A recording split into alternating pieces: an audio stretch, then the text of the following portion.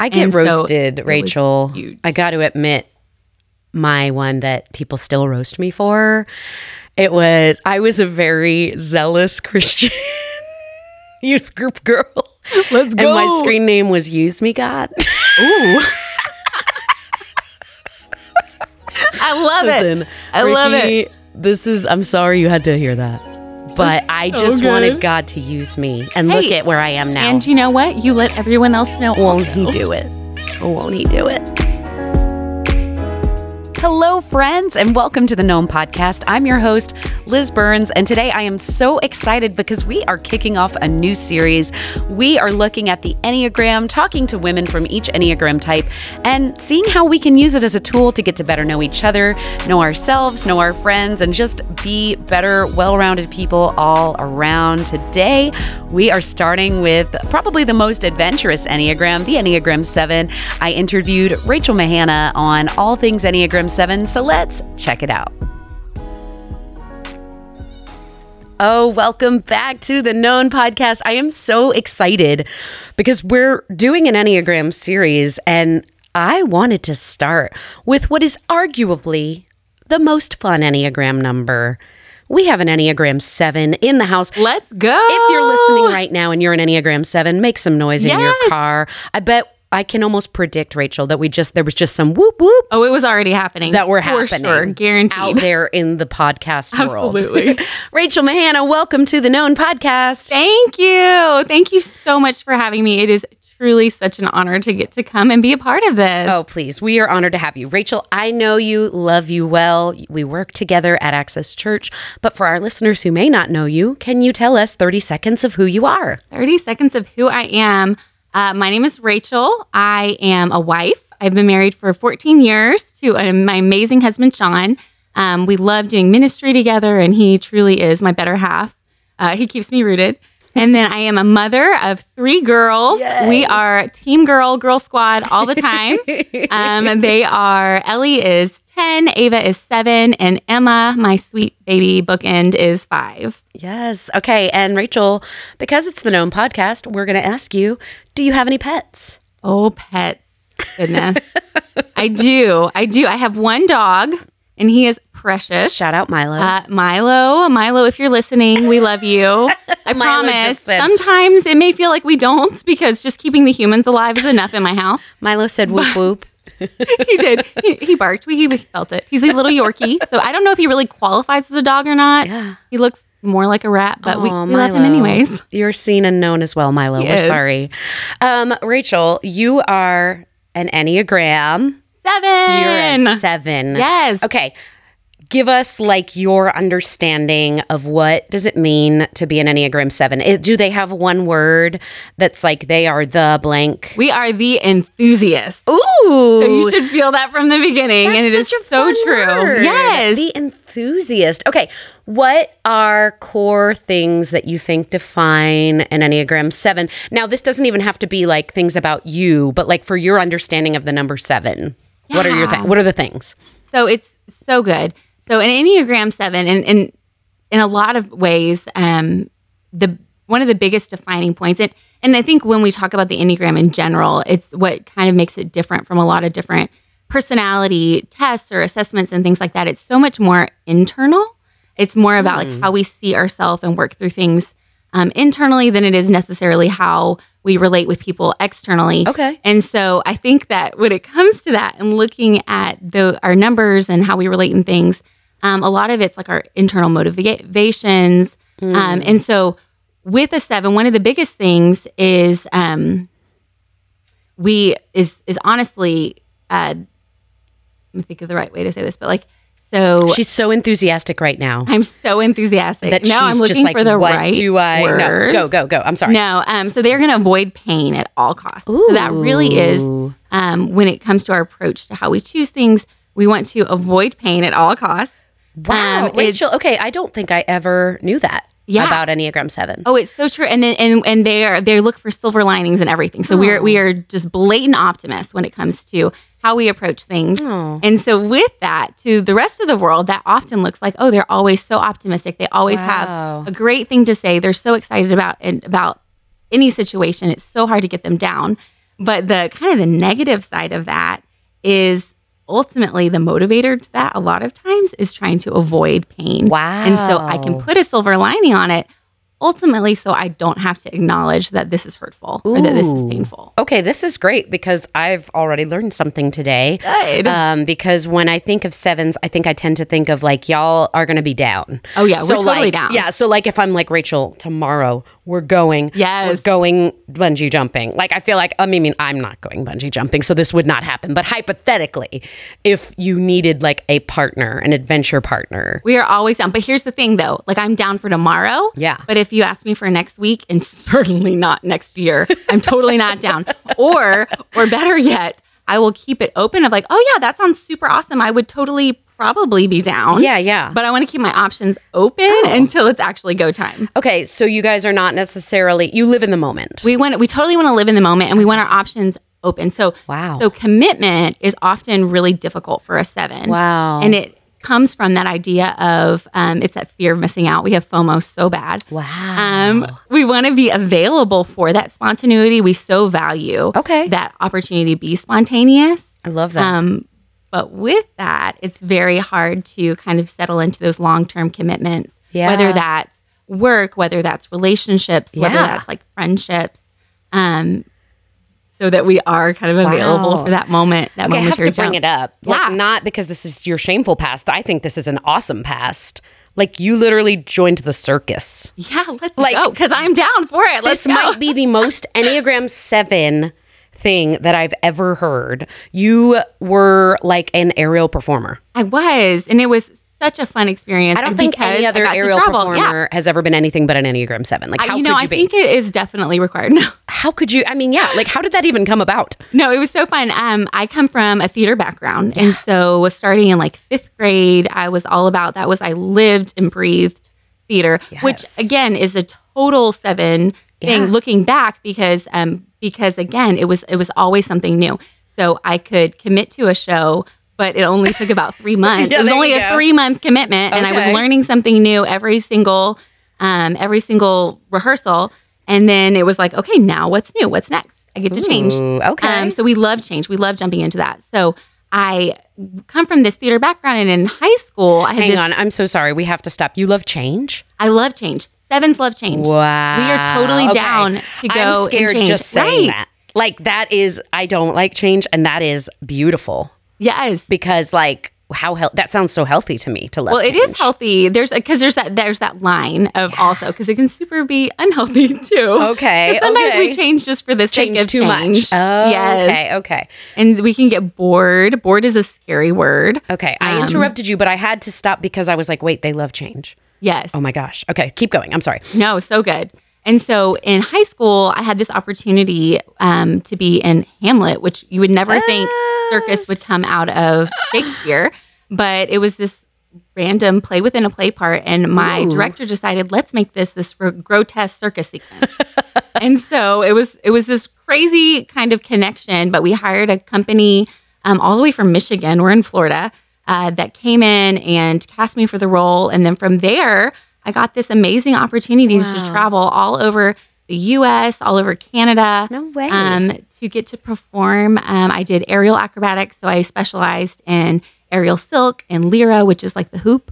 Partner acrobatics. I think sounds engineering Ricky used to do that a little bit, right, Ricky? Yeah. Ricky. I thought I knew you. I thought I knew went you by from Ricky somewhere. Ricordo. Let's go.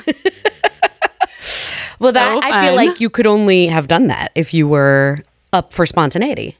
Absolutely. How long did that last? So I did that for about 5 years professionally. way. And so all the way through the end of high school and then all the way through college. And then So cool. it lasted about the first year of my marriage. And then it was like, hey, you know what? Like being gone every single weekend is not the greatest when you want to come home to your husband. Wow. Okay. So speaking of marriage, I was going to bring that up because the whole reason we're doing this series is we're going to talk about the relational aspect of Enneagram and the how we relate to the Lord aspect. Because first of all, if anybody's listening and you find offense in the Enneagram or you think, well, this is not, we're not saying this is biblical. We're not saying putting this up there with godly truth, but we see this as a great tool. Absolutely. In order to understand yourself, how you tick, and then let's help understand each other better. So there's nothing wrong with that. So when you talk about marriage, if you're super into change, if you're super into what's the next thing, was it hard to you, hard for you to think of the idea of staying with one person forever till death do us part?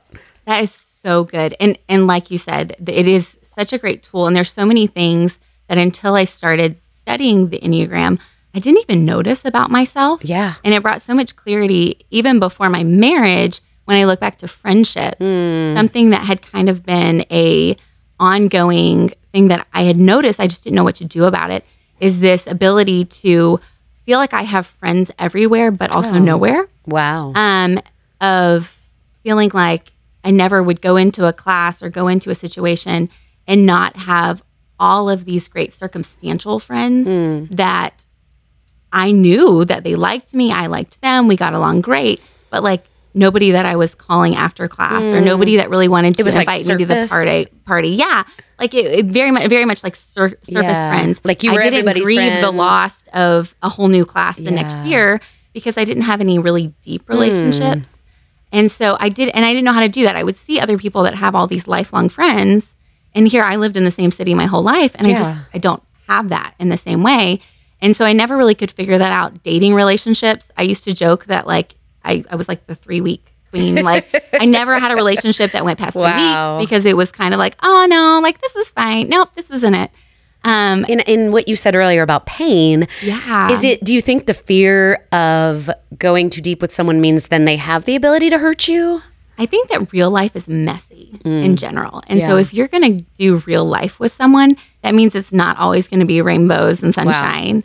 And when it does get messy, I think my natural tendency is to put a bow on it, to grab one of my pretty silver linings and throw it on there and avoid the situation. Wow. And so, but unless it's another 7, they're not wanting to avoid it, but they need someone to be present in the moment with them. Oh, wow. And that's a real like growth point for a 7 is trying to be healthy, is to be present in the moment of pain instead of just avoiding it. Yeah. And so when it comes to like romantic relationships, my husband, Sean, he was when we hit, I think 3 months was officially my longest relationship. And I was like, all right, babe, this is it. Apparently we are if I stuck out for 3 months, So it's definitely like a conscious decision. Yeah. And we have to live in that. A lot of times he's so great at telling me, hey, Rachel, I need you to stop and like be present in this moment. Wow. And really step into that. And he's a strong enough leader that is his gifting. Like he can call me to that. And we have to live there sometimes. Wow. Okay. So if you were, you guys are always looking for the silver lining. You're always trying to put a bow on things. So what makes you go dark then? Like what is the thing that it flips to for you not even just for you, but I mean for a 7, like what does it take then to get you guys truly rattled? Is it, being stagnant? Is it things like that? Like, what is it then that's going to make a 7 go dark? And how do you guys respond in those moments? So there's a lot of different, and I think everybody's probably a little bit different. Some of the common things for a 7 are things like anxiety. They really do struggle with anxiety, excess energy, things that like what happens when you do get bored or bogged down in something that is more ongoing than you would probably choose to be. We can't just change everything in life. Sometimes things just sit and settle and you have to be there. And so with those, I think that we can, in the relationships that we have chose to stay in, I think that that's usually what is the trigger for that, of not allowing us to move outside of that. Okay. And so it's kind of that forced moment of you have to deal with this now. Yeah. Like I can't walk away from my kids. I can't walk away from my marriage. Right. So now this means I don't like this. There is no silver lining, but what am I going to do? I have to live here. Okay. And so that can go. And so what, and I think that like a typical 7, what they say is like those deep struggles, that what happens in that moment, how do they respond to that, is they do often struggle with addiction. Wow. And so that's something that you see a lot. There was a book that I read, and he said, I've never seen so many sevens as like sitting around an AA meeting. Really? Because that is. So once we do that's have to get to that, because ultimately that's just another form of avoidance, right? Wow. I'm trying to now, I have pain and I can't just think my way out of it, because we are a part of the head triad. Yeah. So we are thinkers.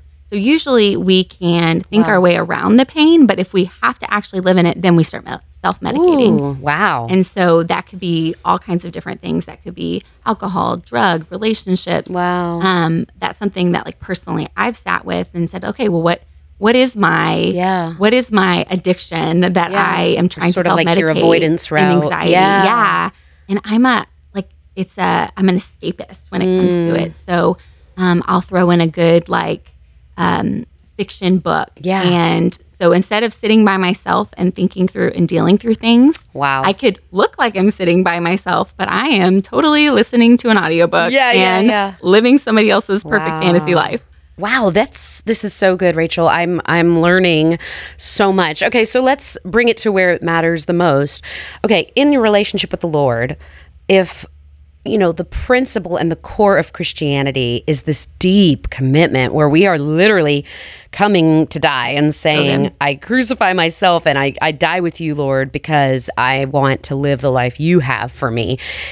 Some of that I think would appeal to a 7, because life with God really can be an adventure, right? Like, absolutely. You don't know what you're signing up for. You say yes, and he's like, I could bring something new tomorrow. And for you, that sounds exciting. Like, whereas to me, that sounds horrifying. Right. But what then would be like, I guess, the core things that as a 7, let's start positive. What are the things you shine with then where it comes to relationship with God, and strengths in that way? Yeah. I think, and this is personal, I don't know if this is every 7, but one of the things that I am so thankful for really does stem from that faith of that provision. I know in our own life, there's been several times through our life where everything we thought we built just crumbled. And we really, truly did not know what tomorrow was going to look like. Yeah. And those are those moments that I can look back to and say, like, in that moment though, like I never had a doubt that God was going to take care of us. I didn't know what that was going to look like, but I had complete assurance that we were going to be okay. And I think, whereas I think my husband, who is an achiever, he was like, no, I need to know what the plan is and like, what is okay exactly? How do we define okay? And I'm like, oh, it's fine. We're going to be like, God's going to take care of our needs. So it's almost like you guys have like the gift of faith almost. Yes. And I think that is a huge part of it. Love that. On the flip side, with that, there is this level of like really, truly believing that God will take care of my needs, to the extent even like emotionally, that I have to believe that not only will he just figure out the activities of tomorrow, but I will be cared for tomorrow. Wow. That he really is in control, and I can trust him to do that. Wow. I love this so much. I feel like maybe I've been guilty of, and not for you as a person, but I mean just of maybe underestimating 7s. And I don't mean underestimate in like whatever, but just being like, 7s, they're fun. Oh yeah. But like the class clown tendency. Right. Yeah, absolutely. But like seeing all these layers of like the avoidance of pain, or like you guys have such a great gift of faith. It's like, we need 7s. We need our 7s there in ministry too, who are like, hey, you guys want to do this and believe for 10,000 people? I'll believe with you. Great. Let's do it. Like, I love that so much. What do you think is so scary about pain? Like, why do you think there's an avoidance of it so much? What would happen if you faced pain, in other words? That's so good. I think we're doing therapy. Lay down, girl. No, it really does. Yeah, I'm like, I just lay down on this couch here. Yeah. No, I think pain is painful, obviously, for everyone. But I think that part of it is just this idea of there is an unknown element. And while we like change and we like the unknown, it's still somewhat in our control, because I've got to choose what I have said yes to. So I'm down for a lot of things, but I still have this choice control when it comes down to it. And so when we are leaning into our pain, there's this deep vulnerability of allowing you to see the non-perfect parts of me. I have to kind of strip away those silver linings that we talked about. That comes back to that surface level thing. Yes. To go deep, to sit deep in those moments. Wow. And realizing there's some things in life that, heck, there are no bows for. Right. There's painful things that I will never understand. Right. There's sad things that just make no sense, that are purely tragedy. And that's hard for anyone, but let alone somebody who is geared towards optimism. Right. Yeah. And like you said, like that don't make sense. Like, I think that's so huge, especially for a 7, because again, we are thinkers. Yeah. We rationalize. We're amazing at spinning any kind of situation. They're great debaters. Yeah. I am totally prideful. I'm totally I've been sinful in that way of thinking like, oh, I can debate my way out of anything. Yeah. Like it was a great thing. But it's that idea of like, I can think through this. And so when we do have to face something that we really can't think through, that is beyond our understanding or ability to kind of just come out of it in a different direction, that's hard. That feels really hard.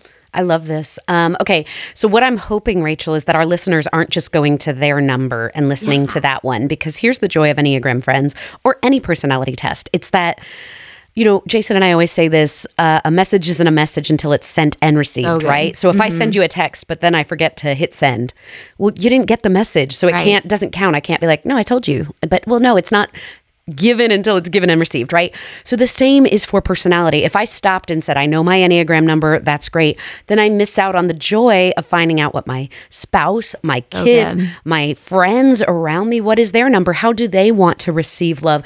So I'm hoping that people are listening, and if you're not a 7, you love a 7, you know a 7. Yes. So tell us this, how can we best love our friends that are 7s? I love that. How to love a 7. Yes. Everyone needs a 7 in their life. Yes, I agree. I say that as a 7, and I need so many of the other ones in my life. But I think that part of it is even what you just said, like seeing a little bit deeper, because we do come off somewhat superficial. Some of the negative words are like flaky, class clown. We talked about that. They are super enthusiastic and stuff, but the truth is so much of that is motivated intellectually. And so knowing that if your 7 friend is not maybe RSVPing to a party, or because that's something I'm telling you I struggle with. Oh my gosh. If it's too far out, if I know it's a no, then I can do it quickly. But I'm like, ugh, am I committed? Yeah. And so I think that knowing where that comes from, allowing that conversation of allowing them sometimes an out is huge, because they can get way too socially, or we can get way too socially invested or overextended. And so if you have a 7 in your life, shoot them an invite, but also because they want the invitation, but also just knowing that their yeses can come super fast and easy, but they also might have to backtrack a little bit. So even in the way that you invite them to things, just letting them know like, hey, there's no pressure here, but I would love for you to be a part of it. That's a huge one. Also, when those messy times come, calling them to something deeper is huge. I think back to one of a close friendship I had all the way back in college, and it really has been. I had to follow up with her years later. I remember her mom dying unexpectedly, and it was this super tragic experience. And she was probably one of my best friends at the time. And I had no idea what to do. Wow. Because your 7 wants to fix things. Yeah. We want you to feel good. And there's no fix for that. Yeah. Really what she needed was a friend to sit and weep and be in a very difficult moment with her for a very long time.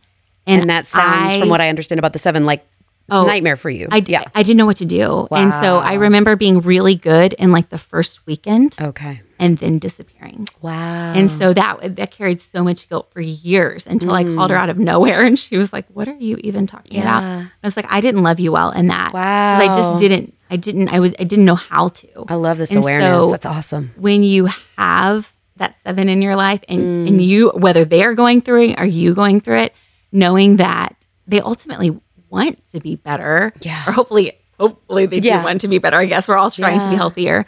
But knowing that's difficult. And sometimes So good.